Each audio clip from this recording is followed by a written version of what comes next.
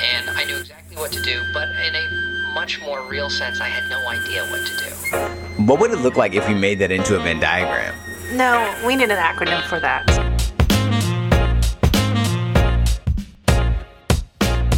I don't need an inspirational quote. I need my coffee. You don't have to be crazy to work here. We'll train you. Hey staff, it's Peggy Enderly, and you're listening to The Art of Venn, the learning and talent podcast that's about your thriving in life and ministry. We take ideas that may feel like they're in opposition and explore how they go together. Today, my guest is Paul Tokunaga, executive coach and senior consultant with Learning and Talent. Hey, Paul. Hey, Peggy. How's it going? Going pretty well. Thanks.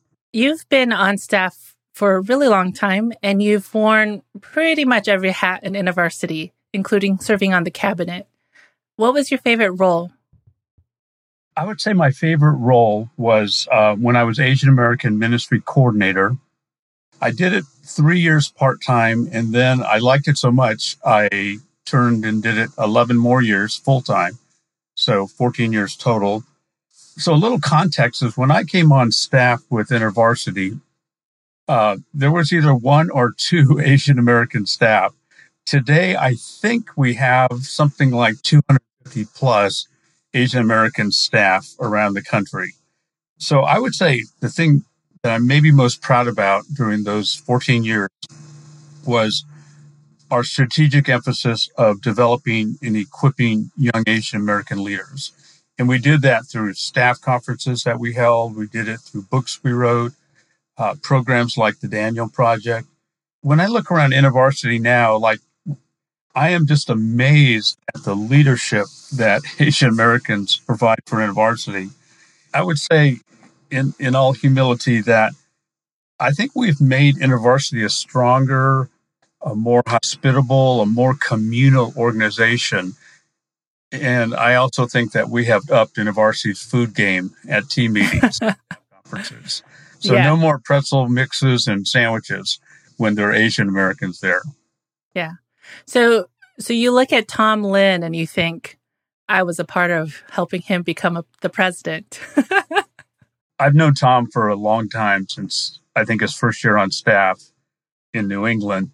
When Tom became president, I felt like that old guy in, I think it's first or second chapter of Luke, Simeon, when he gets to hold the baby Jesus and basically said, I can die and go to heaven. You know, I felt that way when Tom became president, that, my work is over. I can retire now.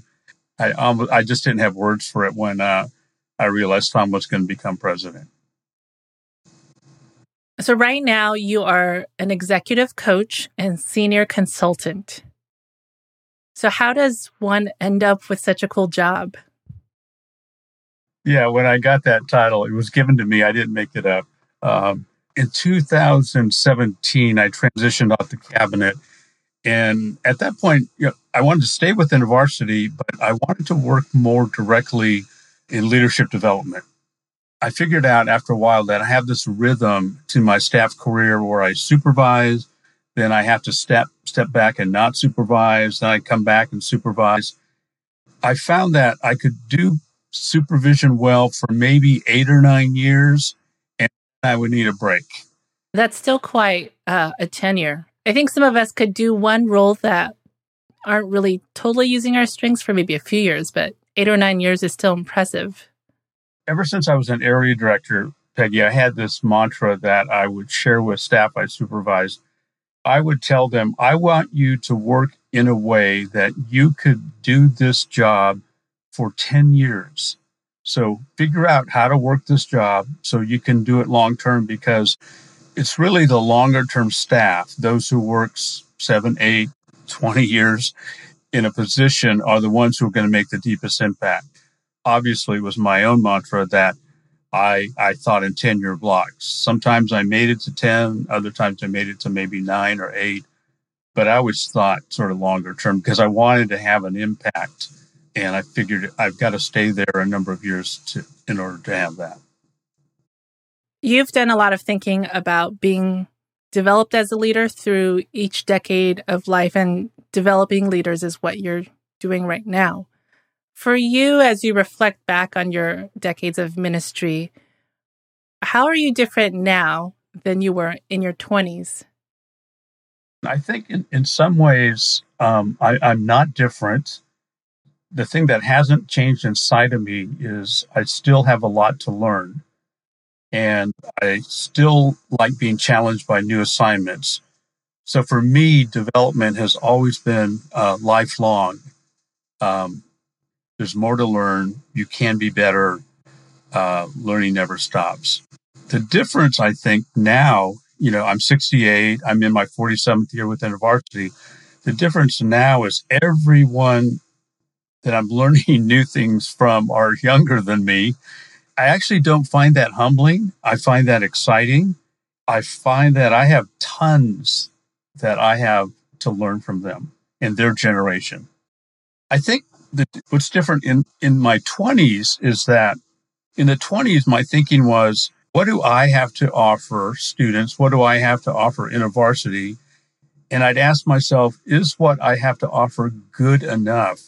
Will InterVarsity discover that I'm an imposter and I'm not spiritual enough to be on staff?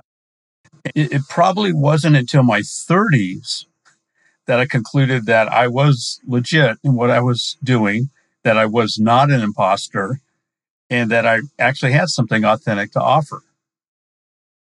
So as you do some of your own reflection, thinking about your 20s, what were the things that you feel like were really important for you to work on? It probably took me, Peggy, until I was 40 or so to think back and reflect on my 20s. So later, maybe in my 40s, I started to reflect on what happened in my 20s and did I spend them well? And did I get the most out of them? And then it led me to the question, what's the decade of the 20s best for in one's development as a leader? And I guess in a phrase, I would say the 20s are for experimenting. They're for trying a lot of different things, trying different ways of doing things, and then figuring out or beginning to figure out what your strengths and weaknesses are. So I had a mantra in my 20s of what different arenas, what different styles of operating, what different styles of leading can I just experiment with and see if some of them stick, and then find out that which are the ones that don't stick and probably discard those. In the process, I realized success is not as critical as that kind of experiencing and experimenting. So it was important in my 20s to fail well and to fail often. And when I say fail well, what I mean by that is when I fail, and I did that regularly, is can I learn from my failures? Can I not just fail and pretend they didn't happen, be in denial, walk away, but why did I fail?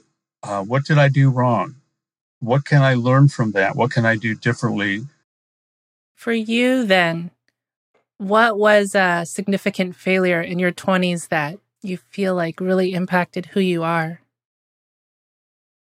I started my InterVarsity career with 2100. I worked with them for 5 years. I started with them right out of college. And in my second year, Eric Miller, the director of 2100, brought me as his right-hand person. And essentially, he and I sort of ran 2100, made major decisions. And I would have to say I was getting full of myself. So I think it was in my fourth year, I was able to hire an assistant. And this assistant came from New York City, was like worked for the mayor of New York City, had a sort of life of the party personality and all these gifts. And I thought, well, what a coup to get her to come work for me. And about 8 months or 6 or 8 months into our working relationship, she came to me and she said, Paul, you are impossible to work for. I quit and walked away. And my first response was well, that's her problem. She needs to go work this out. And then I realized, no, Paul, this is your problem. And the problem, and this took a while for me to come to this point, was you've worked with her in a way that you wanted her to make you more successful. Mm. So I don't know if it was 4 or 5 years later, I ran into her because she stayed within the varsity. I ran into her at an event and I went up to her and said, I need to apologize to you for the way that I failed in my supervision of you. Will you forgive me? She said, oh man, I forgave you a long time ago. Can I give you one more, Peggy? Sure. So my first year on staff with 2100, I'm on a roll here now about my failures. So my first year on staff was with 2100, and I was leading an evangelistic tour team with a evangelistic multimedia road show called 2100. We were in Indiana, northern Indiana. We were on a break. And so our team of 4 attended the Northern Indiana Fall Conference. And I was very excited when I heard who was speaking. The speaker was Dr. Robert Coleman, who wrote the book Master Plan of Evangelism, which I loved. And I was just couldn't wait to meet him. Well, after his second talk, I realized this man is just not connecting with these students. This is not good. So I asked Dr. Coleman if I could have coffee with him after his second talk. And we sat down in an empty cafeteria, or pretty empty cafeteria. And I said, Dr. Coleman, you're just not connecting with these students and you're missing them. And he said, well, Paul, could you help me connect better with these students? You know, here I was, 21 years old, fresh out of college, telling this amazing expert in evangelism how to communicate with students, which he's been doing all his life. And he was humble to say, how can you help me? So we had this conversation. And then one of my tour team colleagues, Al, was actually sitting at a table, a couple tables away, having a cup of coffee and listening. And so after the conversation with Dr. Coleman, Al said, Paul, what were you thinking? I said, pretty cool, huh? He listened to me. He took my advice. He goes, Paul, that was Dr. Robert Coleman. You don't do that. And I said, well, I was just helping him. Well, the conference director found out. He chewed me out. I learned from that some things are best kept to yourself at age 21. Thanks for sharing that, Paul. I think, especially for a senior consultant of university, to be able to relate to you at a younger age is really helpful, to think there is hope for me as I keep growing in my leadership. How did those around you help you grow without squashing you, especially in some of the arrogant pieces, because that obviously came out of some giftedness? I think one of the gifts from God to me was working with 2100 for 5 years. The mantra for 2100 was that we do team art, that no one gets credit for anything. You'll never see a 2100 production with an individual's name down as a director or producer. So it was drilled into us. We do team art, and what we do collectively is always going to be better than what an individual can do by herself or himself. Having that drilled in my head for 5 years helped take away some of the wanting to be a star, frankly, and it helped me be more of a team player. It helped me to see the value of collaborating with others. I was arrogant, my own Asian American way of being arrogant. And I think people were very forgiving and maybe saw potential in me and felt like I was worth investing in and putting up with my arrogance or, whatever they saw in order to bring out the best in me.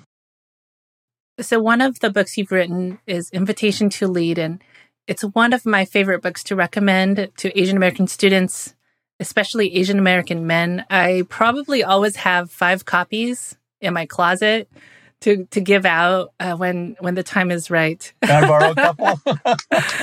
And it was first published 17 years ago, and it still shows up at conference tables, and I'm still passing them out. So what was your secret sauce in the book? What's in there that makes it so relevant? The secret sauce was probably a combination of my personal life experiences, the good, bad, and ugly. It also was a combination of the season in life. So I was in my early 50s, so I had some experiences. I could look back and reflect on things. I'd been the Asian American ministry coordinator for 8 years at that point. I had developed a lot as a leader within a varsity. I would say another part of the secret sauce is Greg Howe. Greg Howe invested hours in going through my manuscript and correcting mistakes and sharpening my thinking. He never got credit for it, but that book is so much better because Greg, and that's just Greg working behind the scenes, making other people better. What prompted you to write the book? Well, it came when I was Asian American Ministry Coordinator, and we were focusing a lot on developing Asian American leaders. We were simultaneously putting together a program called the Daniel Project, which was developing young Asian American leaders in the varsity. I'd done a lot of reading, a lot of thinking about leadership development, a lot about Asian American things. I wanted to combine the two, and I wanted to, it was as much as for my own good as it was hopefully for others, that I just wanted to be able to think more coherently about all this. What message do you feel like you're communicating in your book that Asian Americans may not be hearing elsewhere? I think there are a couple themes that I wanted to hit on in Invitation to Lead. And one of them is I wanted Asian Americans to understand and know and accept and affirm their unique DNA and their unique gifting and unique backgrounds, and to see them as positive attributes, not negatives, which a lot of them, I think, had been viewing them. I also wanted them to have biblical paradigms, to look at some characters in Scripture that I thought were kind of hand-in-glove paradigms for Asian Americans. So I did 2 chapters. I think I combined it in 1 chapter, looking at Esther and then also looking at Moses as paradigms for Asian American leaders. The other thing that happened was while I was writing it, Jim Collins had just written a book called From Good to Great. And in it, he had 1 chapter, and it was called Level 5 Leaders. And essentially, he said, Level 5 leaders sort of defy what you learn about leaders in business school. And Level 5 leaders, after he did a lot of research, have 2 qualities in particular. 1, they're very humble. And 2, they're very determined and lead with force and confidence. And while those 2 traits seem to be contradictory, he said when you get the combination of those 2 traits in an individual, they are unstoppable as a leader. And when I read that, I thought, he is describing Asian Americans. That's us. In fact, I sent him that chapter. And I said, Jim, I'm writing this book and I did this chapter and I just want to make sure I'm on target. He graciously wrote me back and said, yeah, I think you are. So I thought, woof, I can go ahead and leave it in as a chapter. But I feel very strongly about that. There are a lot of Asian Americans who can be level 5 leaders. Thanks, Paul, for coming on and chatting. I've really loved being in the department with you, and you've been a deep encouragement to me as we work together. And I just feel like this episode's going to speak to a lot of young staff. Well, thanks, Peggy. Great to be a teammate of yours, and blessings on this Art of Ven venture that you're doing. We appreciate it.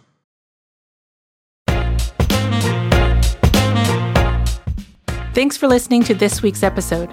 Let's continue the conversation. We're on Twitter and Instagram at The Art of Ven 1. Email comments, questions, and requests for future topics to artofven@university.org.